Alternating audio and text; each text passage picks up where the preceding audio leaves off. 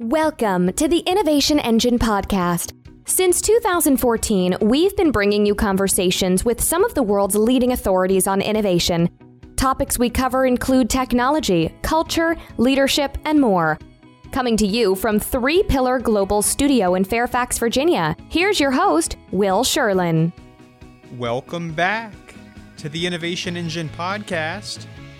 On this episode of the podcast, we'll be looking at the importance of narrative, why you need to know how to sow your narrative in the world of social media and 24/7 news cycles, why it's imperative to understand the difference between narrative and story, and what some of the component parts of a narrative design session series should be. Here with us today to talk about all that and more is Toby Trevarthen, co-author of Narrative Generation and Chief Narrative Officer at Spark PR. Along with Ann Badello and Tim Donovan, Toby wrote the recently published Narrative Generation: Why Narrative Will Become Your Most Valuable Asset in the Next 5 Years.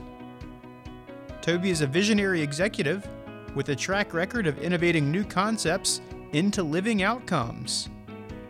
His ideology is shaped by a probable, plausible, and possible lens, and his core career skill delivers monetization in a cross-channel and cross-device world. Welcome to the podcast, Toby. Good morning.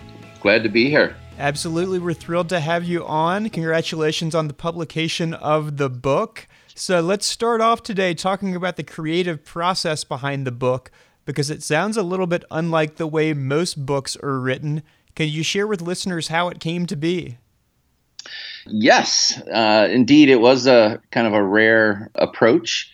My colleagues in the book, Tim Donovan and Ann Badello, we came together, almost 2 years ago now. I think it was July 2015. Actually, that was a year and a half ago. And Ann comes from a thought leadership, more of a strategic think tank background. And she's done a lot of facilitation around the world for Davos, World Economic Forum, and various, large-scale think tank entities like that. And one of the concepts that she had was the idea of creating a book in 2 days. And could it be done? So we came up with this concept called the Book Swarm, which effectively brought together 50 people from different walks of life. And the subject matter for the day was, what is narrative in the 21st century? And that day was about an 8-hour all-in day. We had those 50 participants break down into groups of 8. And lo and behold, those became the chapters for the book. So each of those teams were then fed series of questions. They debated among themselves, presented out in a group format so everyone could hear what each other was working on. And then over the course of the day, we rotated people from chapter 1 to chapter 2 to chapter 3. So you had some threading happen between the individuals. And at the end of that day, it was a very complete and exhausting day, as you can imagine, 8 hours of thinking. Uh-huh. It produced an outline that the next day got synthesized into a pretty constructive approach for what ultimately became the foundation for the book. And I can tell you that it's impossible to create a book in 2 days. Add a year and you have one. Very nice. So let me ask, we live in the world of social media and the 24-hour news cycle at no time than during this election season has that been more apparent. Why did those two things make narrative an even more important thing for organizations to consider? Yeah, that's a very good question. Tim and I both live in the PR world. He is more of a PR practitioner. I am not. I'm more of a, digital media professional that has been around for a while. And I think one of the things that we've noticed, if you look at typical news cycles, they have a very slow sine wave where they kind of ebb and flow over time. And as the social frenzy has kicked in, those sine waves have gotten tighter and tighter. Hence, it's much more difficult today to get a signal through the noise than ever before. And I think one of the key pieces of how this leads to a narrative and why it's so important today is it's very important for a company to understand it needs a through line to get through that noise. And without a through line that hangs off something, you really are just whipsawed around based on the craziness of the always on news cycle that we're witnessing. Yeah, and the concept of a through line is kind of a narrative thread that ties your story or message together? Correct. Yeah, we typically refer to narratives as your North Star as a company, and without a clear vision of what that is, it's pretty impossible to maintain a through line given the fact that you really don't control things anymore. It's much more of a consumer controlled environment. And I would suggest that we are in a pull stage now versus what used to be a push stage as it relates to marketing. Sure. So one analogy that you make in the book is the concept of narrative as a living mosaic. What do you mean when you talk about that concept? Yeah, one of the things that came out of that Bookswarm session was the reality that narrative is still kind of this esoteric subject. What does it really mean? We see the word bantered about quite a bit, mostly in literature. You think of it more in movies in terms of storytelling. But as things start to play out, both in a societal function as well as a commercial function with companies, we needed to kind of give it a metaphor, if you will, for a visual metaphor that would help kind of ground this concept.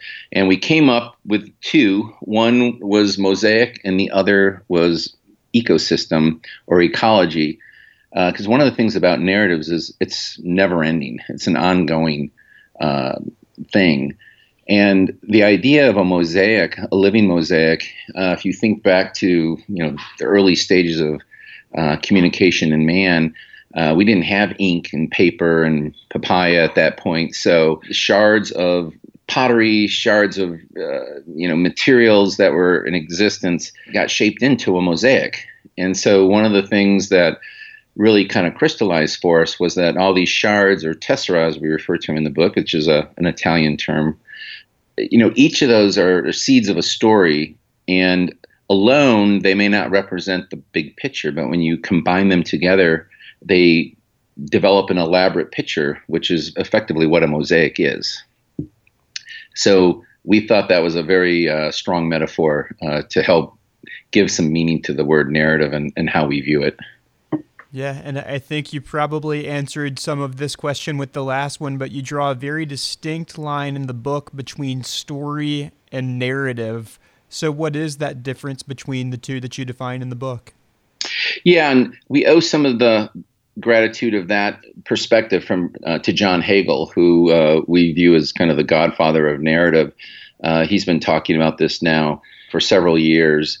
And he postulates that, stories have beginnings, middles, and ends, and they're usually very self-contained and controlled, if you will, on some level. And we are merely observers or passive listeners to a story, where a narrative generally has a beginning but no end, and it's shaped interactively by participants, be it conflicting views or agreeing views or consenting views or even silence, if you will. And we see that play out more and more now, especially in this political climate. You've got all these narrative spins happening, and you see, vehement division, if you will, in terms of who's supporting, who's not. And that is a true representation, I say is a better word, of how this narrative is still ongoing. It's still being shaped, and it doesn't have a beginning, middle, or end like a story does. So that's really how we see that difference. So let me ask about filter bubbles. There's something that we all experience to some degree, often without really realizing the impact that they may have on our way of thinking. What are filter bubbles, and do you have any recommendations on how listeners might be able to avoid them? Yeah, I think as we live in the land of algorithms that control what we view and what we read and what we respond to, that's primarily what we are referring to as a filter bubble. So if you take the notion of searching, if you search on the word narrative, I search on the word narrative, my wife search on the word narrative, all three of us may get completely different results as a result of our search. And that is predicated based on our behavioral patterns. And each of us will have different patterns. So one of the notion is today, if someone is expressing, a universal thought or a global thought, it may be broken into a million different views depending on what my pattern is. If I'm a staunch Republican, I may get one view of that. If I'm a staunch Democrat, I may get a separate view of that. And so that's what we refer to as a filter bubble. And then ultimately, if you follow like-minded people, you ultimately are, perpetuating your own thinking as opposed to taking on the other side or, gaining some sense of empathy for what the other guy is saying. And, today, given Google, Facebook, Amazon, Apple, somewhat control the distribution of how we share things, it's becoming a very interesting place in terms of, what view you get, take, and understand as a result. Yeah. And you write in the book about what the open source software operating system known as Linux has to do with narrative initiators and respondents. Can you share the general idea behind those two key roles in the narrative process and how they relate back to Linux? Sure. One of the things that you come to realize is, a narrative already exists for you, for me, for a company, for a society, for an organization. And one of the things that you need to think about is, are you going to be an initiator of a new narrative, or are you going to be a respondent to the existing narrative? And when you think about open source software, one of the things that struck us about Linux and the whole open source, going back to Mozilla and how that all came to be, is it started with a kernel. Someone initiated an idea to create a better software versus what existed. And then in an open source context, everyone was able to add to that and build the software into a more robust, complex organism, if you will. And there are multiple ways that happened. So you had the initiator who created the kernel, and then you had the respondents who added to the kernel, some of which, if you're a coder, you were physically adding. If you're a user, you may have been passively involved, but you were actually using the software. So on some level, you were a respondent using the software, but you may not have been contributing to it. That's really what we meant by that phrase. Got it. And one concept that you write about is relatability, which is a must for any narrative to pass muster and resonate with its audience. You write about 3 key questions that a narrative must answer in order to ring true with any audience. Can you share what those questions are? Yeah, I think it's funny. There's 3 main questions, and there's probably a series of sub questions in there. But I think everything comes back to 3 main topics. One being authentic, the other relatable, as you just mentioned, and the third is a need to call to action. And then I would actually even throw a fourth in there about inspirational. So one of the things that really rings true about a narrative is that if it's not authentic, you are called out pretty fast. And if you slip off that authenticity, banana peel, havoc comes into play. And then relatable, I think the core thing that underlies a narrative is a belief system. And as I mentioned earlier, we're in kind of this pull society right now where I can tell you how great my brand is over and over and over, but if I'm not resonating with your belief system, I'm not touching you. Hence, I'm more inclined as a consumer now where if I believe in what you stand for, I will give you my vote, or I will, give you my purchase. And it's more upon connecting at that level, which to me is where relatability comes in. And then thirdly, you need that call of action or call to action, because a narrative is meant as the beginning of a movement to tap into these belief systems.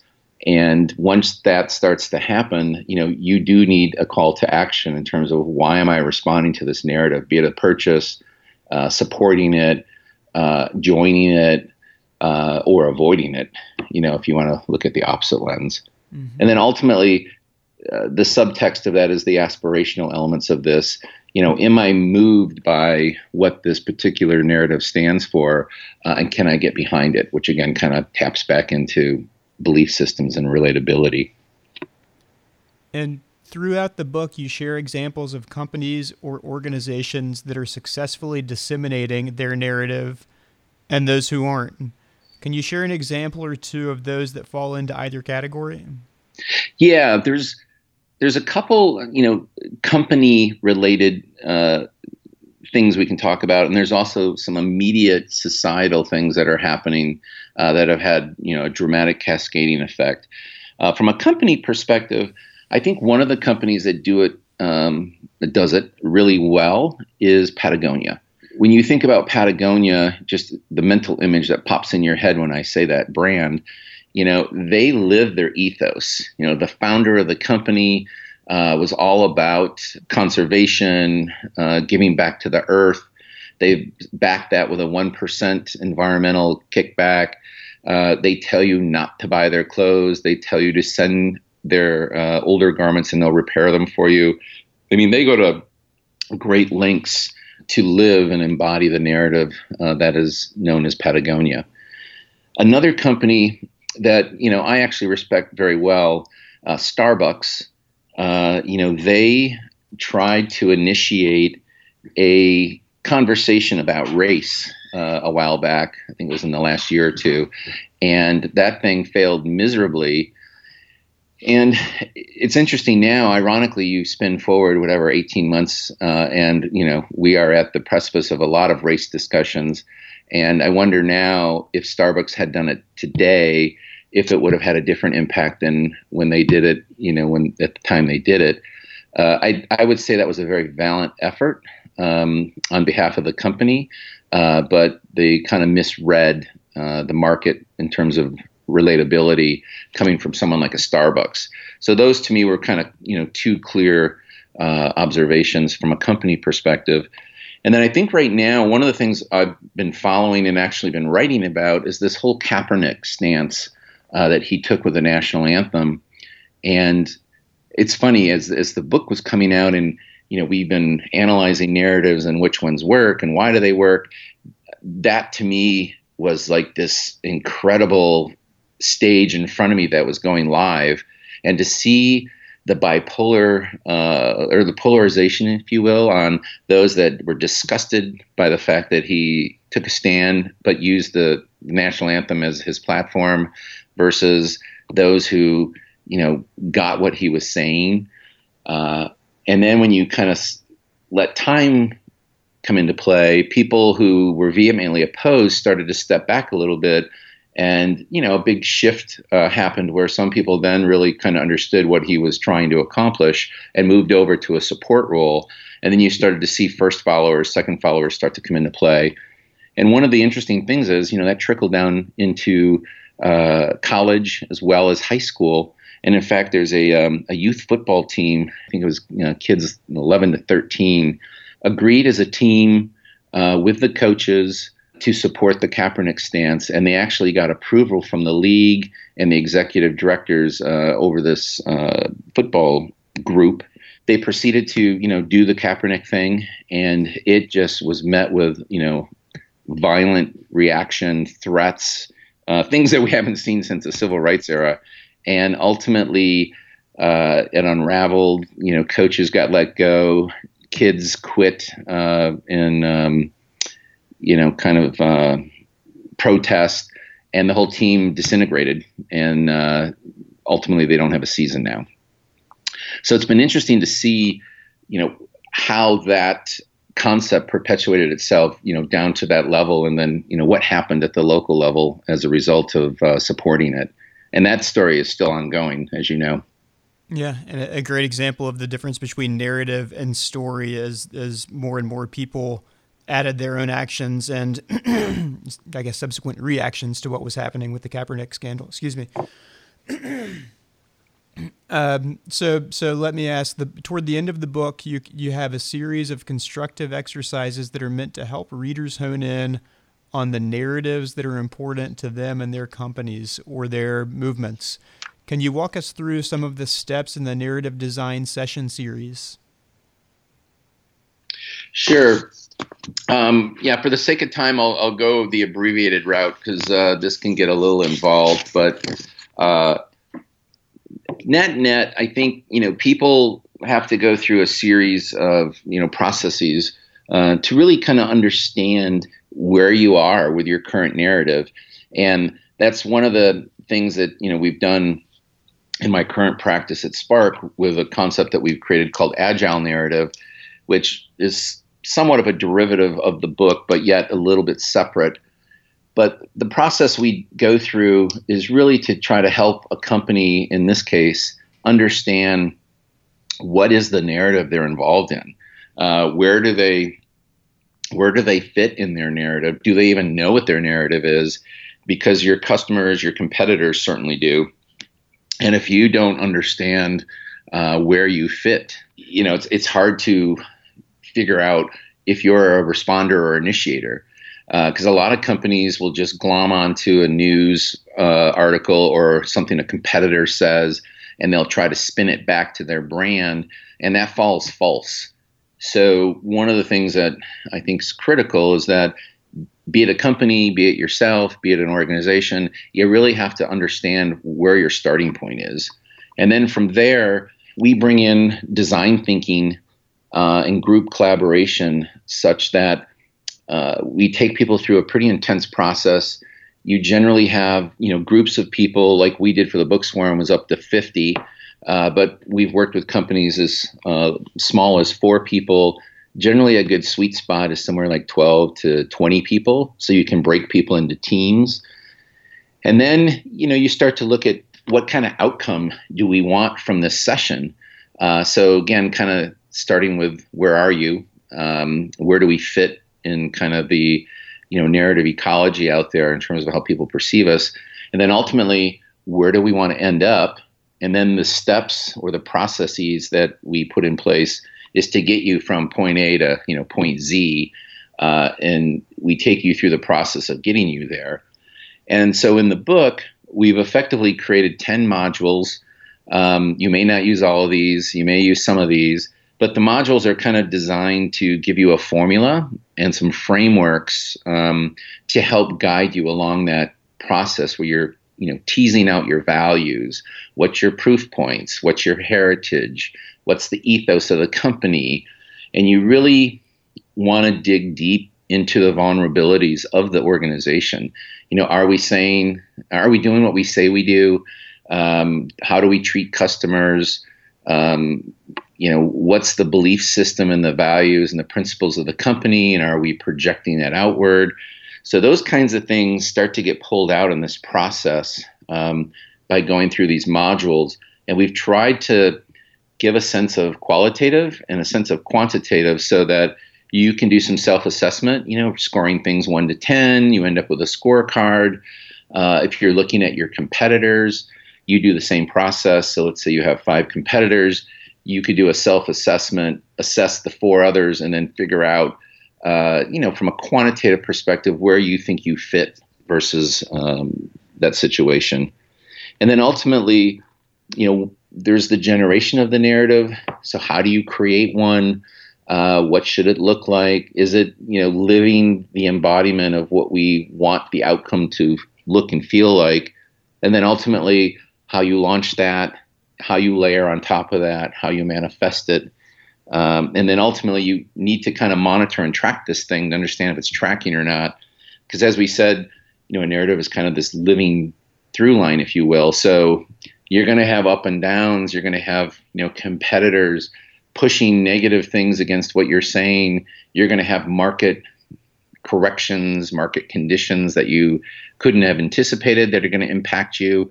Good case in point, in the book, we talk a lot about Chipotle and how they had a really powerful narrative. People bought into their fresh food. They had a very solid machine happening there. And then boom, all of a sudden, they had their E. coli issues. They had airborne disease issues. It was almost an embodiment of the fact that they were using fresh, foods, cilantros and whatnot, where things started to go wrong. And then, how do you course correct? And we literally had to go back and rewrite the book because as we were writing about Chipotle, that hadn't happened yet. And then ultimately, when it did happen, the book wasn't able to capture the outcomes because they're kind of still unfolding. But that was a case in point where a company had really established themselves with a very strong narrative, and all of a sudden now they had controversy, and what are they going to do about it, right? So we try to give you some frameworks and some guides in the book to address things like that, or anticipate them at minimum. Sure. And you mentioned in that answer Spark PR, where you serve as Chief Narrative Officer. If we've learned one thing today, it's that narrative involves more than just one story or frame of reference. But since you are Spark PR's Chief Narrative Officer, I have to ask, what is Spark PR's narrative? Uh-oh, the shoe cobbler question. Well, it's a very interesting question because as we've unfolded this process over the last 2 years, it has really forced us to do a lot of self-analysis on who are we and what are we today, because the company is 17 years old. The roots of the company stem back to Netscape era. We've done a lot of startup activation. We've launched startups. We've seen startups and taken startups to exit. So really, the company is kind of a new DNA. And what we find is we attract a lot of startups who come to us because of that reputation. And now we're attracting a lot of what I'll call old co or established companies who know they need a new co DNA injection. So taking that and trying to figure out what does that mean to us as a narrative? We really kind of honed in on, be relevant. What's that mean today? So we have been really assessing how do we stay relevant? How do we become more relevant? How do we stay ahead of the relevant curve? Because you can be obsolete today in minutes if you're not continuously learning and continuously evolving. So I would say we've settled on an internal narrative of be relevant, and then it's up to the employees to figure out what that means, and both their personal life as well as how do we maintain that throughout the organization. Okay, very nice. Well, Toby, thanks so much for joining us today to talk about the importance of narrative in the book Narrative Generation. It's on sale at Amazon.com. You can also visit the book's website to learn more about the making of the book at thenarrativeproject.net. Anywhere else online that people should be looking out for you? We'll mention the Twitter handles in the official outro that we put on, but anywhere else people should be looking out for you, Toby? Just, narrativegeneration.com. So the name of the book is actually its own website as well. But it is tied to the Narrative Project, which was an explanation of the book Swarm and how that came to be. But I really appreciate the opportunity to share some thinking today, and thank you. Absolutely. Thank you. And congratulations again on the publication of the book. From 2 days to a year and a half, it can happen for you too. Thanks once again to Toby Trevarthen for joining us for this episode of the podcast. If you'd like to help craft the narrative around his book, Narrative Generation, you can follow and mention at Narrative Generation on Twitter and at TobinW. That's Toby's personal handle.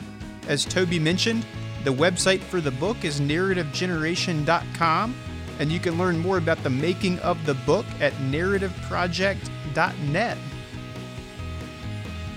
The Innovation Engine podcast is produced by 3 Pillar Global, a product lifecycle management and software development company based in Fairfax, Virginia. You can subscribe to the Innovation Engine on iTunes, SoundCloud, or Stitcher Radio. And you can also ensure that you never miss an episode by going to 3pillarglobal.com/podcast and subscribing to receive fresh episodes in your inbox each time one comes out. You can also download our very own iOS app by going to the iTunes App Store and searching for the Innovation Engine Podcast. If you like what you hear on the Innovation Engine and you live in the world of product and software development, you may like our sister podcast, Take 3.